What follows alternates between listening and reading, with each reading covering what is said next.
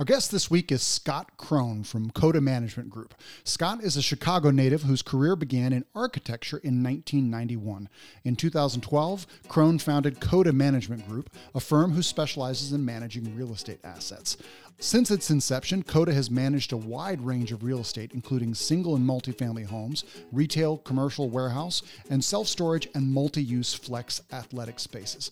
On this episode, we talked to Scott about his company's specialty, which is converting older buildings into Class A self-storage. We talk about the challenges of dealing with city zoning departments. We talk about the kinds of buildings they stay away from. And finally, we talk about an existing tax loophole that many people may not be aware of called opportunity zones that allows you to wipe out the tax burden on all capital gains. I'm Neil, and this is The Road to Family Freedom. Before we get to this week's show, we'd like to make you aware of something. We are self-storage investors. We buy existing self-storage facilities and vacant buildings that can be converted to self-storage in the Sun Belt. We buy them with cash and some with loans, and we use private lenders who become equity partners in our deals. These equity partners share in the cash flow and the profits when we sell. When we find a deal that we are considering, we call the equity partners and offer them a share of the ownership secured by the property. So if you've ever driven by a self-storage facility and thought, I wonder who owns those things, and you have any interest in learning more about the storage business, we'd love to chat with you. Head on over to roadtofamilyfreedom.com/storage. That's roadtofamilyfreedom.com/STORAGE and set up a time to chat. We look forward to speaking with you. All right, enough out of us. Let's hit the road to family freedom.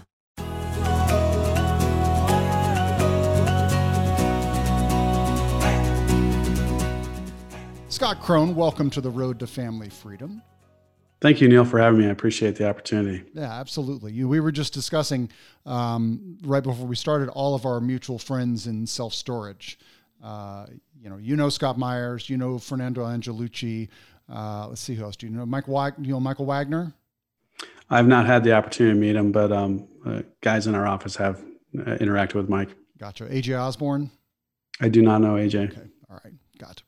Okay. So you got your start. You had a very successful architecture firm.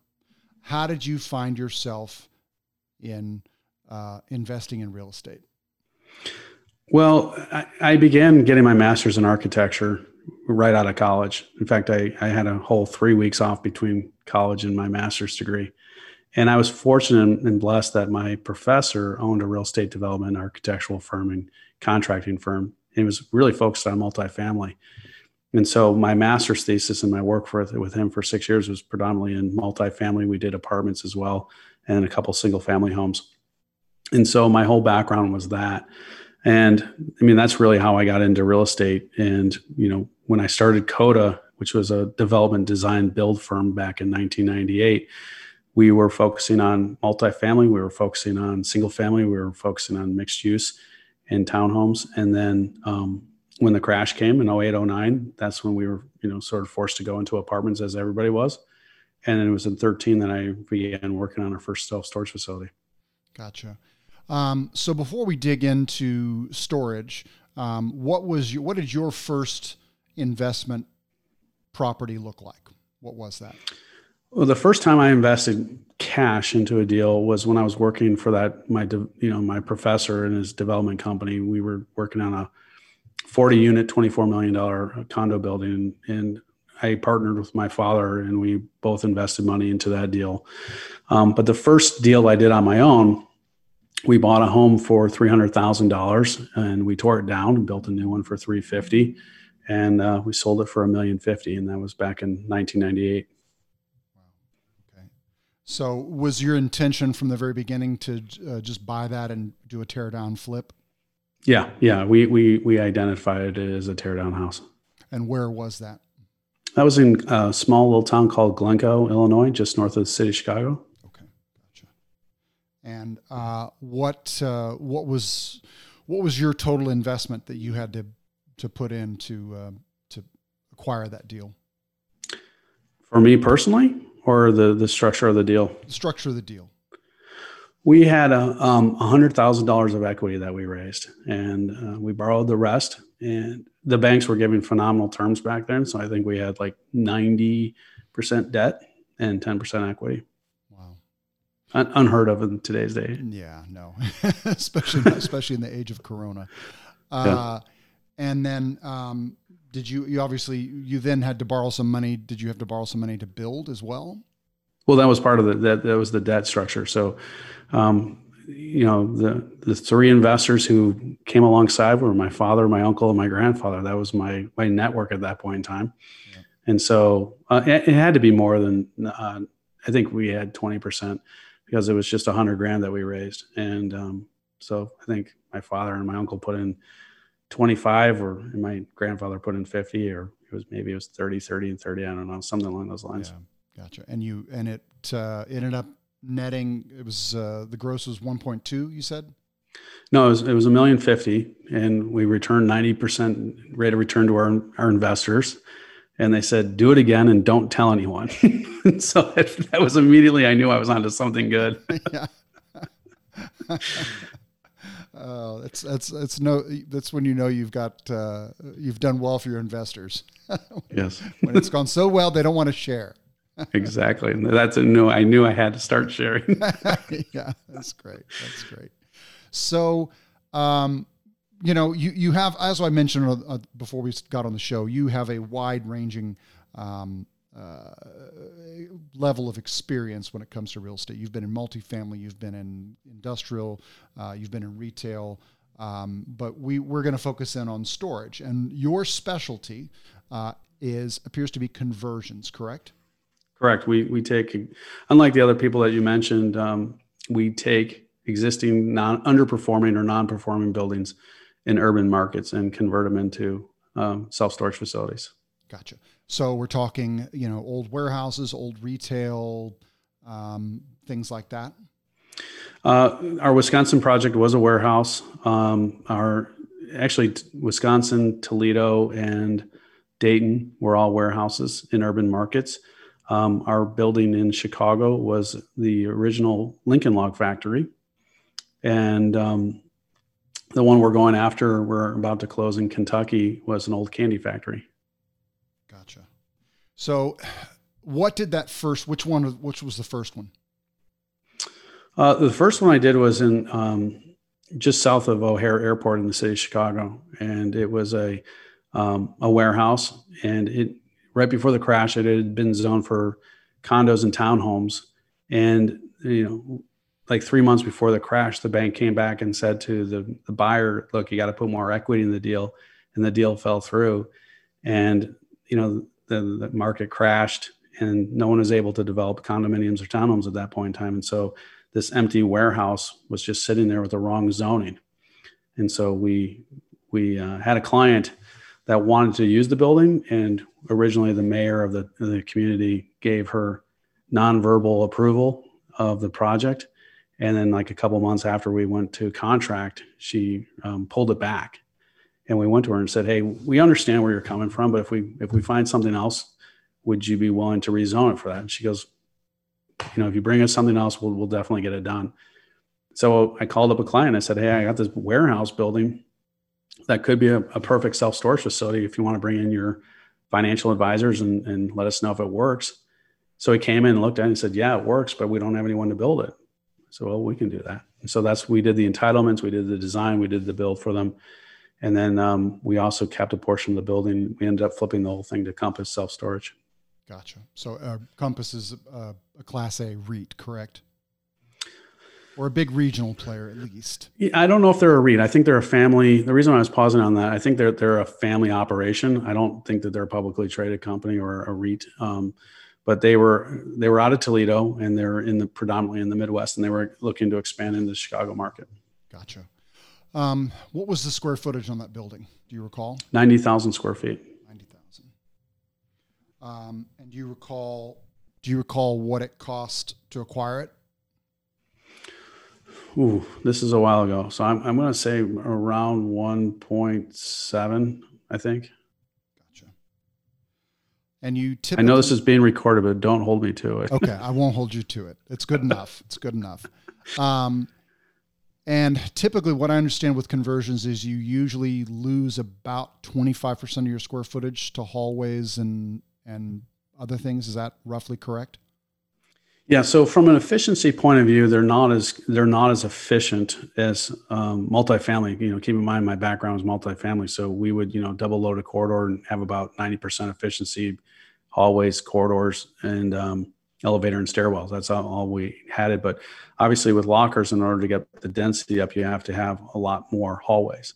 And with a older building, that might not be as regular, and so you might lose some efficiency there. Plus, the areas where you drive into it. And so if we can get around 75% efficiency, that's very good. Gotcha.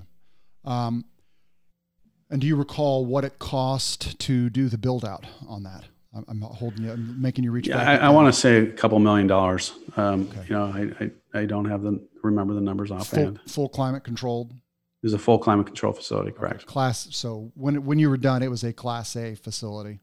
Yeah, and then they even expanded further. They put non-conditioned outdoor units on the back parking lot, and they expanded it even further. Gotcha.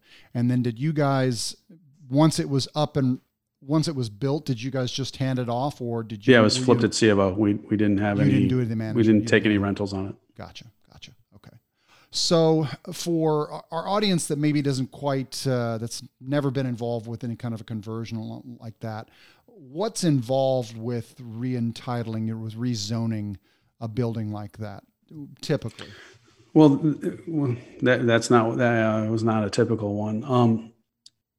When you go through the process, we've rezoned a couple of them. That one was unique because it was zoned for self-storage, and then it was rezoned apartments and townhomes, and then we had to rezone it back. So we obviously said, hey, look, it's been zoned this. It's obviously you've approved it for that. You've intended it for that. So it can't be that bad to have it.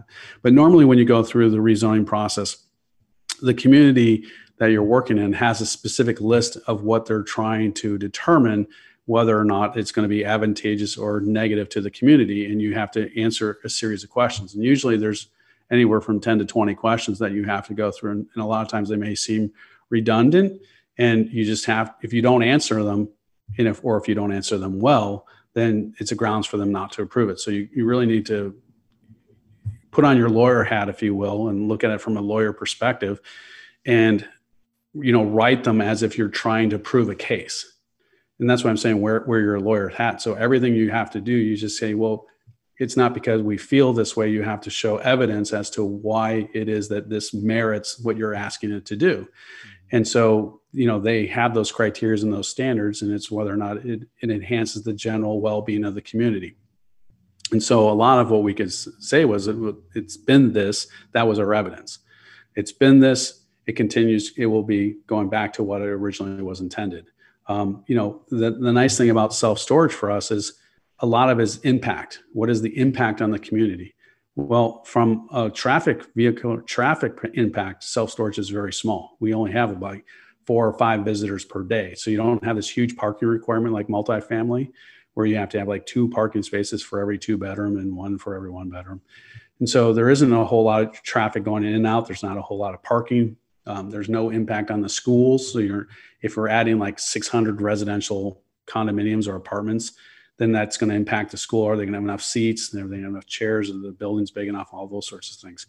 And so the only area where self-storage is really somewhat a negative to a municipality is there's not a whole lot of sales. There's not a lot of sales tax, and the property value doesn't increase tremendously. So it's not like they're going to get a spike in the real estate taxes. And so, but it does turn a non-performing or underperforming building into a vibrant building in the community. Vibrant meaning it's not dark. The lights are on. It's providing a service. It's enhancing the community. We are creating jobs. Not a lot of jobs, but we are creating jobs, and it's providing a service for the community. And those are the arguments that we make every time we go before a zoning board, is that this is a needed element in the community. Every city has them, especially in urban markets. And when you have smaller apartments, people can't afford storage in a bigger apartment. The only way to do that is to rent a bigger apartment or buy a bigger condo. This is a more economic viable solution to give people an alternative. Gotcha.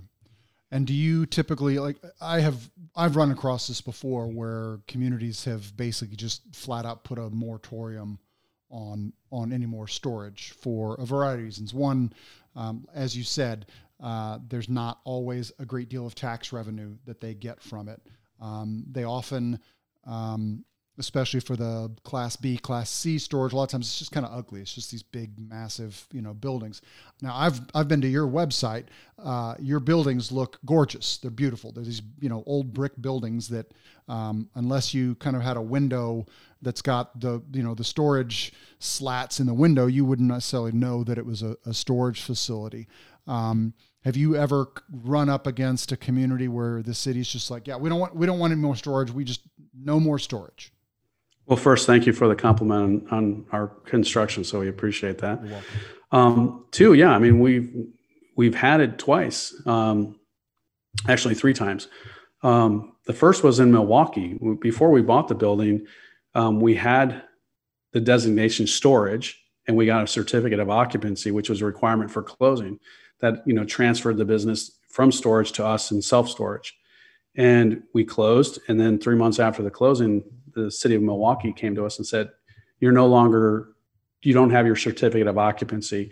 And I'm like, well, why not? I have the piece of paper right here. And they're like, well, we changed the definition from storage to self-storage, so therefore you don't have it. And we're like, well, so we had to go through the rezoning process. And during that process, they literally said to other applicants who were going for self-storage, we're not allowing any more of this into the community. Now, they grandfathered us into it because we already had it. And so that was the distinction they were making between us and this other one. But both the communities in Toledo and Dayton that we've run into, they did not want it to be self-storage, in the fact that the property was already zoned for storage, and self-storage were like, it's as of right. If you didn't want it, then why did you make the zoning designation? And they ultimately couldn't stop us because we had the entitlement. So in both Toledo and Dayton, we could build it as of right, but we certainly had to make concessions in order to appease the governing bodies. Gotcha. Have there ever been any things that you've had to tack on, maybe adjustments to the plan to satisfy the zoning board and the city? In Toledo, after we had the building permit, they came back and made us change the exterior elevation. So the original building had rusted corrugated metal on it. And all we did was take that off and put it new in all the same color. And the neighbor who was on the Toledo Warehouse Architectural Review Committee got it, his underwear up in a bum wad about it. And like, heaven forbid that we have this in, Toledo. And our position was like, we have a right to change the materials. We're not changing the use of the materials. We're putting up like materials over this. And we had to make other concessions. So this is after we have the building permit. We're building it. And they actually came and issued a stop work order for the first one, was for replacing the roof. And we're like, why are we getting a stop work order for this? And they're like, you don't have a permit. And we're like, yeah, it is. It's right here on the permit, replace roof. And they're like, oh. And then we got another one. And then we got another one. And it was like finally I called them. I'm like, what is it you guys are trying to accomplish? What is it? What is the issue here? Yeah. And so we had to make the windows look like windows. And I'm like, and my whole argument to them was, you really want glass in a self-storage facility so that you can look in and see people's stuff inside a locker. I go, it's not a pretty sight. I mean, that's the reason why self-storage facilities generally don't have windows. Yeah. It's like, you don't want to see that stuff. Yeah. And, wiser heads prevailed, and we came to a resolution on how we were going to adjust it. Any tips for someone who's maybe going through this process and working through a zoning board on how to negotiate with a city? If you've never done it before, I would certainly not venture into certainly a commercial project on your own without hiring the consultants. A lot of developers will hire an attorney as well. Yeah, obviously, you have to have an architect in order to prepare plans and those sorts of things, but you might have to have a city planner. You might have to have a traffic consultant. You might have to have all these different things because, the first PUD I worked on was my master's thesis, which was converting a 50-acre site that was the old Sara Lee factory into 400 condominiums, townhomes, and single family homes.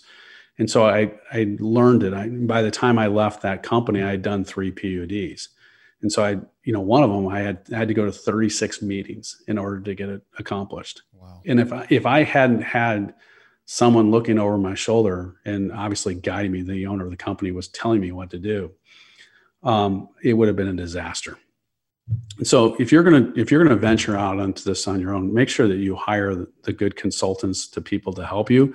That's certainly, we've come alongside clients to do that. We've done it with churches, we've done it with self-storage, we've done these sorts of things, and so we understand what's necessary. So for us, I don't hire an attorney to write up the defense because I know what is needed in the defense. The one time I did hire an attorney, he totally didn't understand real estate and he totally botched it. And I had to pull it back from him and say, I went up there and started presenting because it was just going down the wrong track. Yeah. And so you need to have you need to be able to have architectural plans. And because we do those to design, I was able to facilitate that. And so we can accomplish a lot of those things in-house, but if you didn't have those services in-house, then you'd certainly have to hire them. Gotcha. For someone who's maybe more on the passive investor side, somebody who's looking at investing in a storage deal, what are some of the benefits to investing in a conversion versus a ground up development, single story, or a ground up development, completely from the ground up, or an existing facility? Well, we break self-storage facilities into 3 asset classes. So Class C for us is like first generation, more rural. You were mentioning Fernando, and he's really specialized in finding those little nuggets, those little gems that are out there. And those are typically operated by mom and pops. And we call them Class C because they're older. They're typically not climate controlled. And we equate them to a penny stock. So what he's doing is that he's going in and finding a little bit of margin that he can improve the performance on it in order to increase the value. So it's not going to be a big yield, but it's going to be a consistent good yield, and it's going to be a performing asset. The Class B would be more like in the suburban market, newer, might be climate controlled, maybe instead of having gravel driveway area paved. And we consider that like a blue chip, which is going to perform in a good or bad market. And then what we're doing is Class A facilities, which generally speaking are all going to be either new or conversions because of the fact that they're fully enclosed. You drive into them, they're fully climate controlled. It's just a new product, especially in the urban market. And we view those as growth stocks. So you're going to see both appreciation as well as cash flow, but it's going to take longer to get there. And so, depending on what you're looking to do as your investment, what is your investment goal and criteria, determine B, C, or A. And that's where Fernando and I, Fernando is now moving into more of the new development. But what we see, why we're doing what we're doing is I'm buying buildings at like $11, $12 a square foot. I can't build a new building for that price point. So inherently, if I can come in and buy the property and the building at $11 a square foot, then I have a competitive advantage against new construction. And typically it's about a 40% margin. So I have a 40% margin of being able to alter my price in order to stay under budget, or, to make sure I'm, leasing up compared to new construction.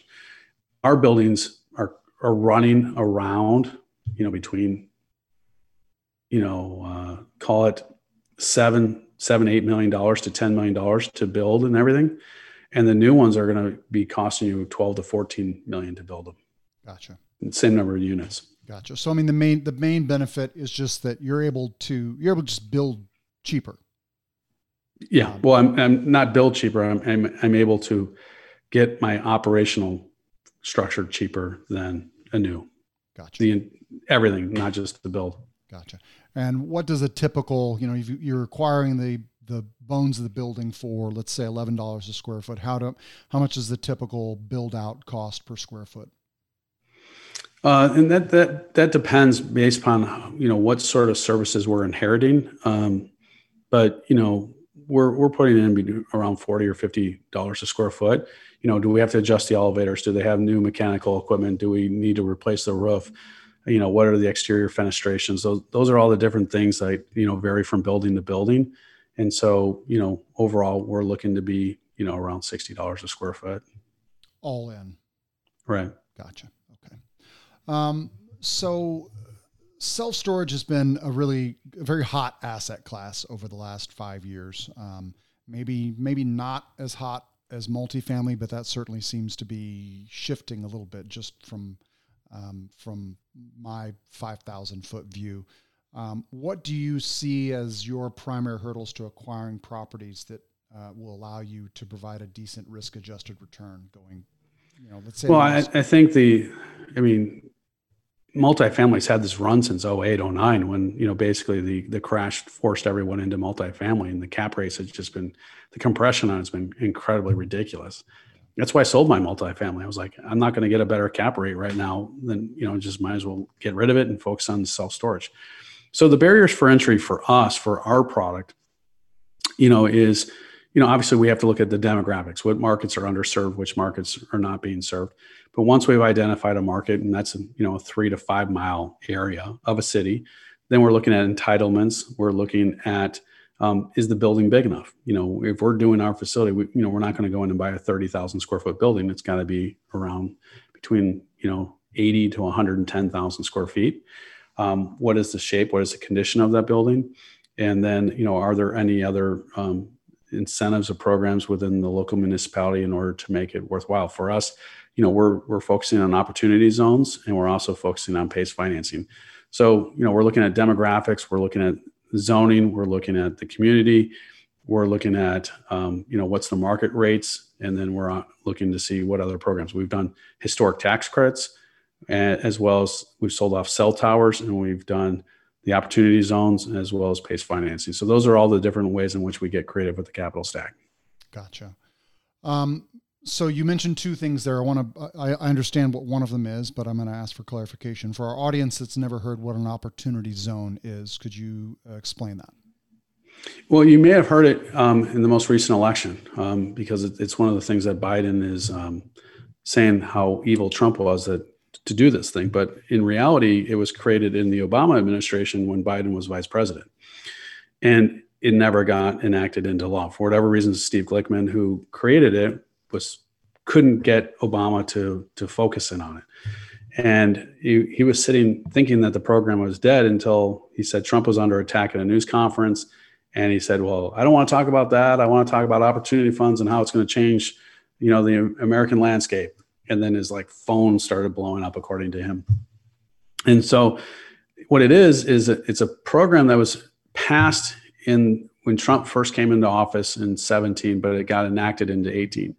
And I didn't really realize how this works, but Congress comes up and says, we want this, but they don't really tell you how to do it. They give it then to the Department of Treasury to sort of figure out how it's going to be run. And the Department of Treasury comes back and says, well, here's what we think. What do you think? And they say, well, we think it's this, but change a little bit. And then it goes back, and then it comes back, and then they say, fine, this is how we're going to implement it. And so the entire law is only 3/4 of a page. And it's half on one page and a quarter on the other page. And so in the spring of 18, I'm reading this, and I can't really make heads or tails of it. But the thrust of it is that in order to encourage economic development and growth, they're allowed local municipalities, so not the federal government, but the local, state, and, let's say Chicago, or you're in Vegas, correct? Correct. So Vegas, designate those areas where you want to encourage economic growth. And people assume bad neighborhoods, but it doesn't necessarily mean bad neighborhoods. For us, it's downtown Toledo, it's downtown Dayton, it's downtown Louisville, Kentucky. Those three are all in opportunity zones, not the entire city, but the area where our building is. And they said, if you invest a significant amount of money into those, if people do that with capital gains, if they hold the money in that asset, in the fund, for 10 years, we will wipe out your capital gain taxes. And if the money grows in that fund during that period of time, it will be tax-free. So basically, it put a huge kink on the 1031s. In fact, a lot of our investors who were going to do 1031s came into our program because it offered a lot more flexibility in product, debt financing, structure, market, product, all those sorts of things. And so at worst, if you don't hold it for them, then all you're doing is tax deferring. So after 5 years, you get the first bonus, and after 7 years, you get a next bonus, and after 10 years, you've wiped it out. And so that's where our investors have said, hey, look, we realize that self-storage is a long-term investment. We'd love to take our capital gains and invest it tax-free. So right off the bat, we're giving our investors a 30% tax shelter at minimum. Yeah. And so that's one of the things that they appreciate. Yeah. Well, I mean, my understanding of it is it basically it allows you to take, you've got a payout from some investment you've got that's got to have to be paid capital gains. Ordinarily, what people would have done is tried to find a 1031 exchange into, but the Opportunity Zone Fund, you're able to just put it right into that, wipes out the capital gains on that, and then as a bonus is, like you said, if you keep it in for 10 years, you wipe out all the capital gains, which is huge. Not just real estate though. That's the beauty of it. So it's like if you sell your stocks, if you sell art, jewelry, whatever it is, however you get capital gains, it all applies. And so let me tell you how it is. Tell us, Scott. What's that? Tell us, Scott. But what was interesting is what Biden is trying to change is that trying to put a social element of, and this is what I don't understand. In Biden's plan, according to his website, he wants to have the IRS starting to impact or assess the social value impact that you're having on the neighborhood or people who live in that community. I don't know how I physically would be able to accomplish that. Like if I create a self-storage facility and I hire 2 people to work at my facility, if there's a person living down the street, how am I impacting them specifically? The welfare and well-being of their, fine, I've provided a service, I provided things, I've, made the neighborhood better, safer, but how can I say that I'm impacting that one family, or how would the IRS monitor or assess that and give a value to that? I just don't understand how it will be feasible to accomplish that. Gotcha. Okay. So you also mentioned something I've never heard of, which is PACE financing. Can you explain that for me? So this is another federal government program. It's through the Department of Energy. So it's Property Assessed Clean Energy Act. And so again, the federal government said, hey, we want to encourage, and this was done prior to Trump. So I think this was in the Obama administration, but basically they said, we want to encourage economic performance of a building. So make a buildings more efficient. And if you make the building more efficient, then the money that you spend to take it from here to here is going to be through PACE financing. And so what the PACE financing does is it doesn't get applied. It's like a debt or bond structure, but it gets applied to the real estate taxes. So the banks view it as equity because it's above the line item versus being below. There's no mortgage. It's just through a special assessment. Gotcha. Okay. Wow. I learn something new on every podcast. So thank you. So where are you seeing the opportunities in conversions right now? You said you've got one going in downtown Louisville, Kentucky. Are you typically trying to do downtown sort of urban cores because that's where a lot of the old abandoned buildings are? They're not necessarily abandoned, but yes, the one in Dayton was empty for 40 years, but there's a tremendous amount of apartment growth around there. And so we are looking for more of the urban markets in the Midwest, and we're focusing on those areas because of the fact that the saturation levels tend to be lower. Like if you look at generally speaking, the East Coast, the South, and the West Coast, the saturation rate for self-storage is 9, and the national average is 7, and that's 7 square feet of lockers per capita. And so those markets are at 9. And so the markets we're going in, the highest one is 4.5. Wow. So they all have really good demand indicators. So, is there anything besides demand indicators that you tend to, you would warn someone who was looking at doing a conversion to maybe be wary of? I mean, we did. We had a building in the Philadelphia market where, granted, the Louisville building is the ugliest building that we've ever bought to date. I mean, it's like if we say we buy ugly buildings, I can point you exactly where it is. And there's not too much in construction that scares the bejeebies out of me. But we had let's just call him a real estate investor, come to us and say, hey, I want to do this building. It was in the Philadelphia market. The demographics look great, but I looked at the building. I mean, and he got in the building somehow. And, it's a multi, 5-story, concrete structure. There's, from Google Maps, there's plants growing on the roof. I mean, the entire roof is not supposed to be a green roof. It's been vacant. And he took pictures on the inside, and literally the concrete columns had so much spalling and deterioration from them that it was just going to be, you had to tear down the building. And I literally said to him, you can't get this building for free, and you would still have to spend more money than you'll get out of it. Yeah. So, that's one of the things that we do look for. You're looking for good bones where the building, you're not going to have to tear it down in order to make it work. Right. I mean, we looked at a building in Racine, Wisconsin, and the ceiling heights were 7 feet. We can't make it work with 7-foot high ceilings. So the first floor was like 20. We're like, man, this is awesome. We get to the second floor, it's like 7-foot ceilings. We're like, done. We just walked out of the building. Yeah. You're not going to typically tear out the flooring and just keep the exterior walls. Well, in Toledo, we didn't even tear out the flooring. There were all these wood floors, and we just sanded them and put a commercial coating on them, and they look fun. They look phenomenal. It's absolutely gorgeous. That's great. So for someone who is maybe looking to invest, I mean, you guys with CODA, do you guys bring on passive investors? All of our investors are passive. Okay. And are you doing them with 506C or 506B? Each entity has its own structure, so it varies from project to project. You've done some 506C, which is accredited only, and you've done some 506B, which allows sophisticated. Yeah. Gotcha. Okay. Well, Scott, thank you so much for sharing with our audience today. If any of them want to reach out to you and find out more about what you are about, what would be the best way for them to do that? Well, Neil, before I give that information, what I'd like to offer to your listeners, because we've spent so much time talking about development, entitlements, conversions, those sorts of things. If someone has a property that they would like to, assess, determine whether it would be good for it, if they email us, but if they go on our website, CODA, CODAMG for managementgroup.com or info@codamg.com, and they put your name on there, we will set up a free call with them where we will assess the building, assess the market for them, and say, here's our overall assessment. This industry is, we've clearly spoken about, is too small. I know Fernando would be all over me if I even thought about stealing one of his projects, let alone anybody else's. So, even in our mastermind, it's such a small community that we know what's going on abroad. I'm not going to steal a deal. It's not our business model. It's not our intention. Fine, you do it once, and that's as much as people know.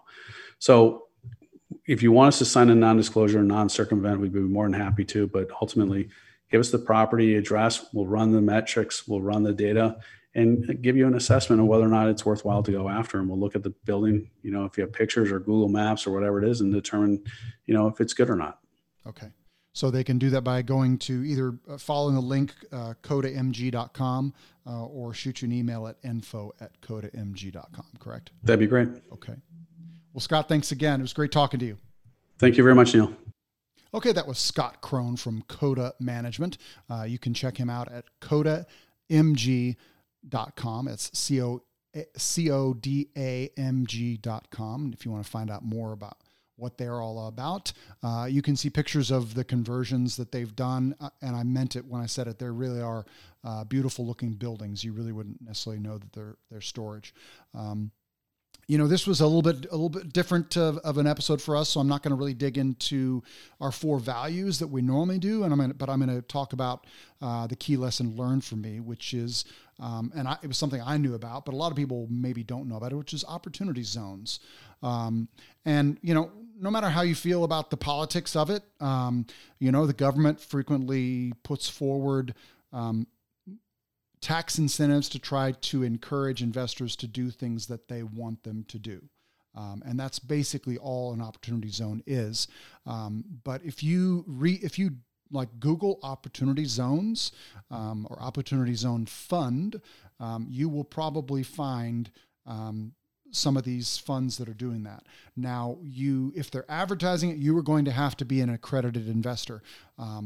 But if you're not accredited, then you're going to have to just network, and you're just going to have to start asking around for investment, companies that are doing these deals that are, and just ask them, hey, do you have any projects that are in opportunity zone funds? And if you have some stocks that you're looking to sell and avoid capital gains and just roll it into this opportunity zone fund, and you're okay with it sitting there for 10 years, then you will pay no capital gains on that, on either your initial earnings that you put it in there and on the money that comes out of there. So check that out. It's really something that I encourage you to look into. All right. Once again, that was Scott Krohn from Coda Management. We thank him for his time, and we're doing this all again next week. Let's hit the road. Hey, before you go, if you like the show, we would be delighted if you'd head over to Podchaser and leave us an honest review. And do let us know why you like the show, how long you've been listening, and in particular, what you find really useful or entertaining. And let us know if there's anything you think we should change. Also, if you have specific questions about real estate investing, especially self-storage or short-term rentals, shoot us an email at info@roadtofamilyfreedom.com, and we'll be happy to answer your question on the show. We might even turn it into an entire episode. Thanks for listening. We're doing this all again next week. Until then, safe travels on your road to financial freedom.